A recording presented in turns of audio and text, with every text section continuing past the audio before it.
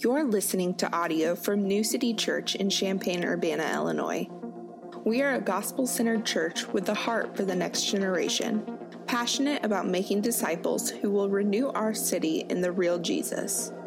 For more information about New City, please visit our website at www.mynewcity.church.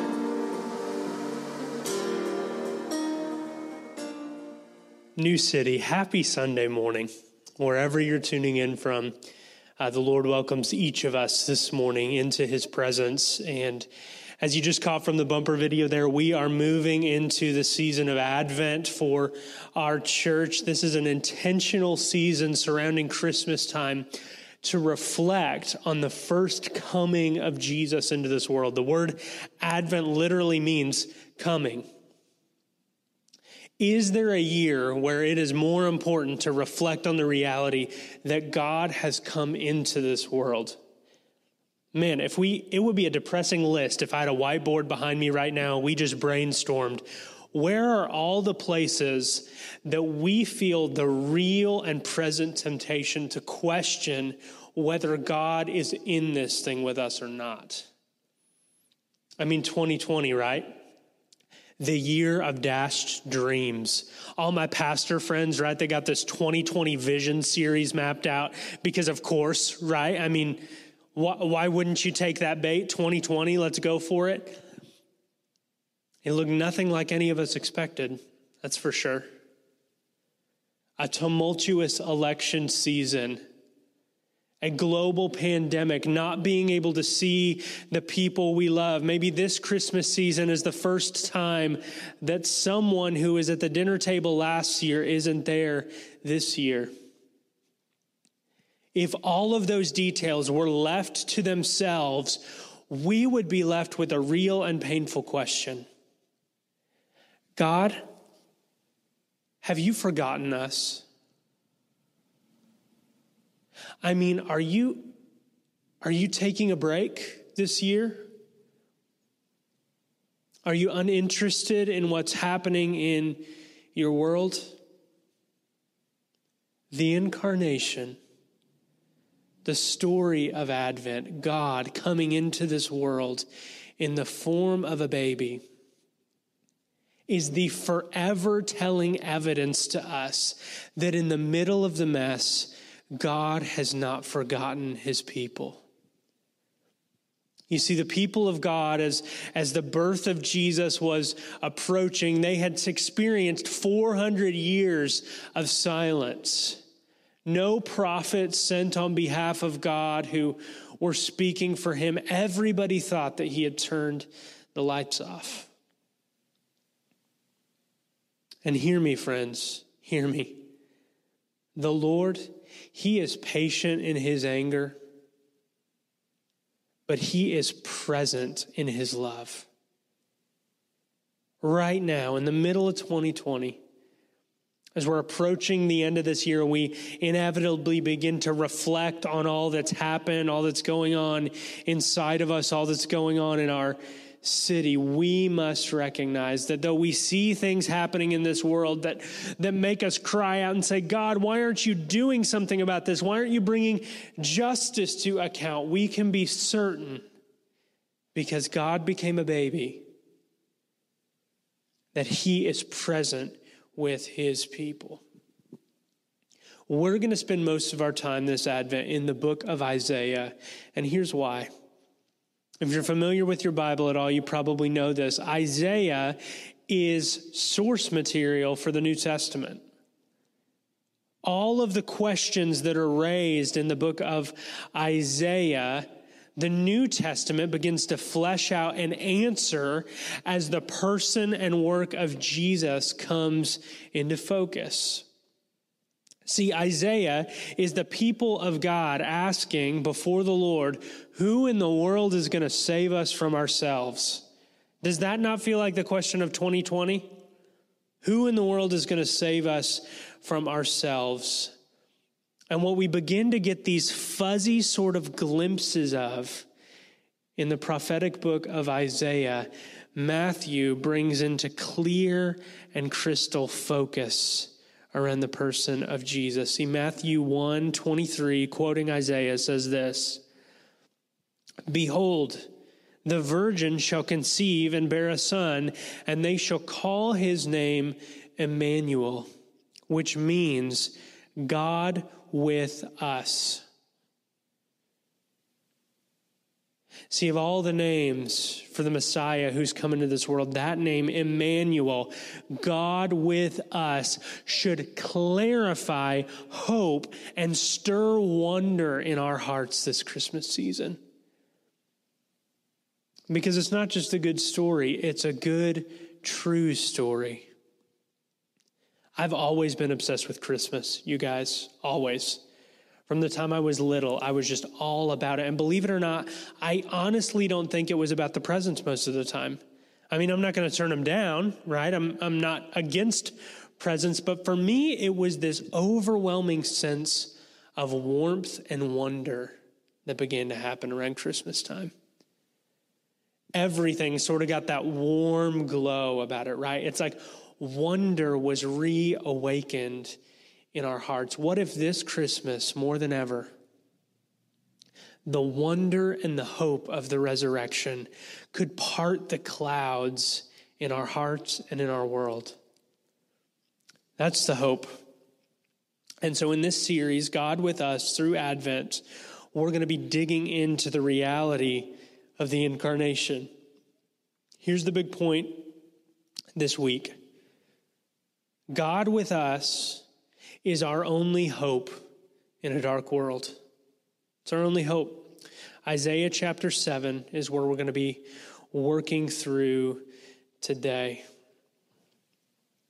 I'll read a couple verses here from Isaiah 7. It says, "In the days of Ahaz, the son of Jotham, son of Uzziah, king of Judah, Rezin, the king of Syria, and Pekah, the son of Remaliah, the king of Israel, came up to Jerusalem to wage war against it, but could not yet mount an attack against it. When the house of David was told, 'Syria is in league with Ephraim,' the heart of Ahaz and the heart of his people shook as the trees of the forest shake before the wind." Here's what's going on here. The people of God have been divided into two nations. There's division, splitting the people. Does that sound familiar to you at all? Israel and Judah have split apart, and Ahaz, the person referenced here, is the king of Judah. He is in a moment of unbelievable crisis. Battle is on his doorstep. War, tension, brokenness, difficulty. Think of the crisis right now of our church. How do we live as the people of God during a global pandemic? How do we serve our city? How do we make a difference? And think of the crisis of your own life.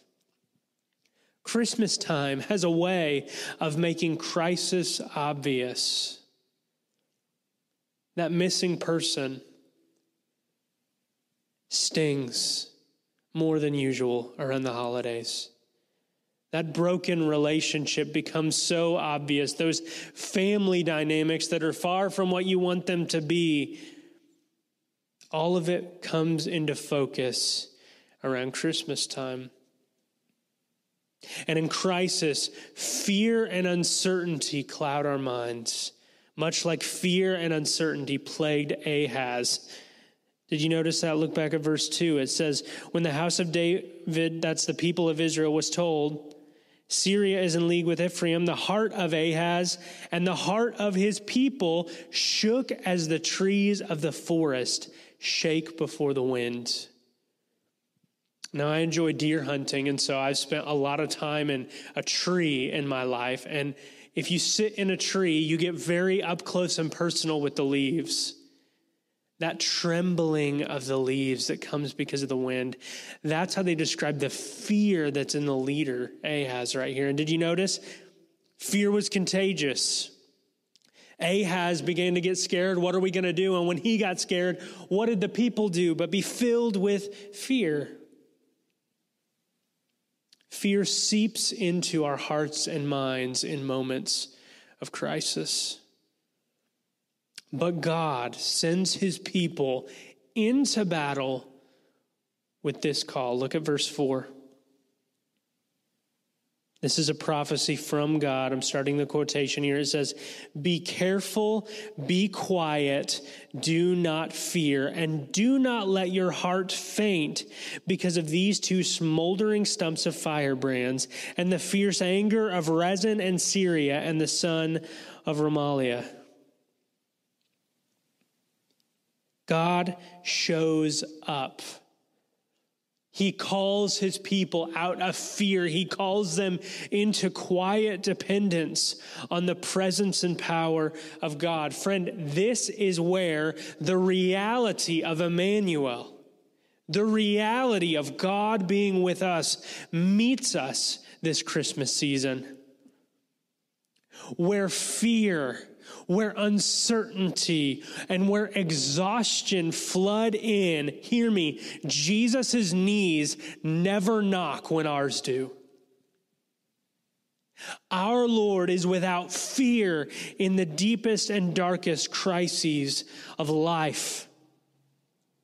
You see, your Lord, New City Church, your Lord was perfectly careful in his life. The way that this text calls the people of God to be careful, the Lord was perfectly careful. Romans 5:6 says that at the right time, Christ died for the ungodly. He was calculated. Your Lord was perfectly quiet in his death. Isaiah 53 tells us that he was oppressed and afflicted, yet he opened not his mouth. When he came to the moments around his crucifixion, he didn't defend himself. He waited on the Father. Your Lord crushed fear in his resurrection. 2 Timothy, written to a leader and a people of the resurrection, says this, "For God has not given us a spirit of fear." That's what the resurrection does in us, New City Church. That's what the incarnation does, him coming into this world. And this battle sequence that's about to happen between the people of God and an opposing nation is actually pointing us to a greater battle between Jesus and the sin of the world. You see, God's unbelievable confidence telling his people to march into battle right here in Isaiah is shouting to us the confidence in what Jesus, being born into this world, would accomplish. With complete success, your Lord Jesus would destroy sin's grip on the people of God. You know what that means? It means that this Christmas, your greatest fear, being separated from the God that you were made for, is quieted. And your greatest need, being redeemed, is met. Even in the fear and crisis of the world, both of those realities are yours in Jesus. How? Because God became a baby.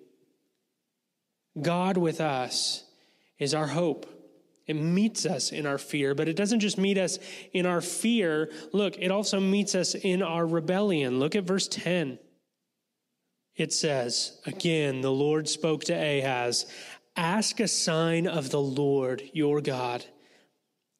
Let it be deep as Sheol or high as heaven." But Ahaz says, "I will not ask, and I will not put the Lord to the test." Ahaz was a king with a divided heart. We find out in 2 Kings 16 that this guy was actually a pretty messed up guy. Listen to this from 2 Kings. It says, Ahaz was 20 years old when he began to reign. That's the clue, right? 20-year-old king of a nation? Probably not a great idea. No offense, 20-year-olds. And he reigned 16 years in Jerusalem. And he did not do what was right in the eyes of the Lord, as his father David had done. But he walked in the way of the kings of Israel. He even burned his son as an offering, according to the despicable practices of the nations whom the Lord drove out before the people of Israel. And he sacrificed and made offerings on the high places and on the hills and under every green tree. You see, you catch moments where Ahab is conversing with the Lord, where he's making sacrifices to the Lord. But you know what else he was doing? He was making sacrifices to false gods. He was literally sacrificing his own children to appease these false and wicked idols.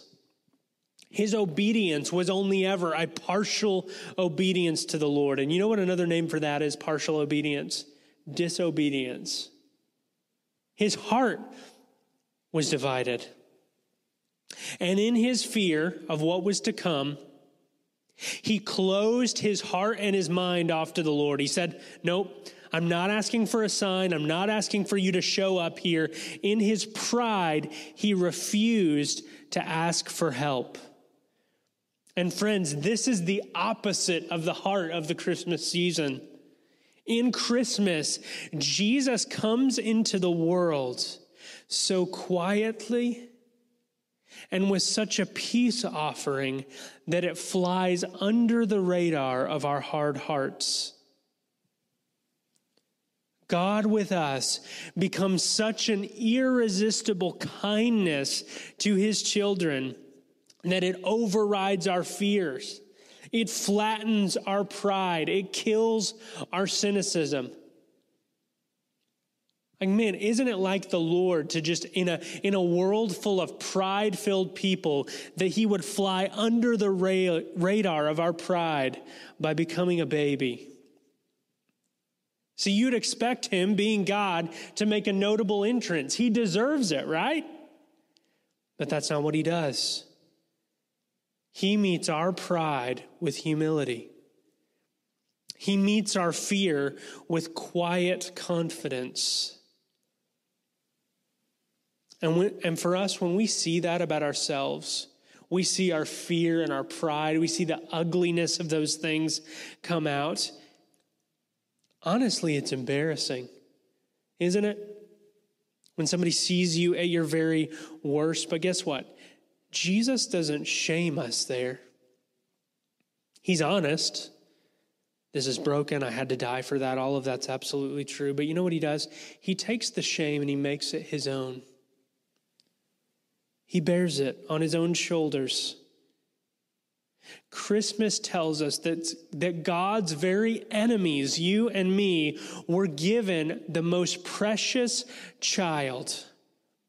The one who had been forever the prized possession of the Father.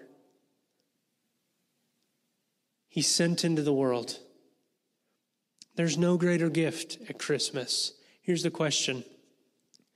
Where are you allowing fear and pride from receiving the wonder-working power of Jesus this Christmas season?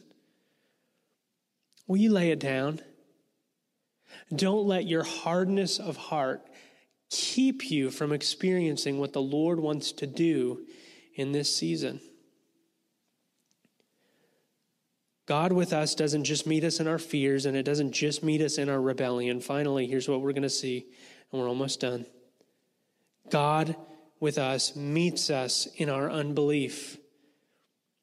Look at verse 13. It says, "And he said then, 'Hear then, O house of David,'" this is the prophet Isaiah, "'is it too little for you to weary men that you weary my God also? Therefore, the Lord himself will give you a sign. Behold, the virgin shall conceive and bear a son, and he shall call his name Emmanuel.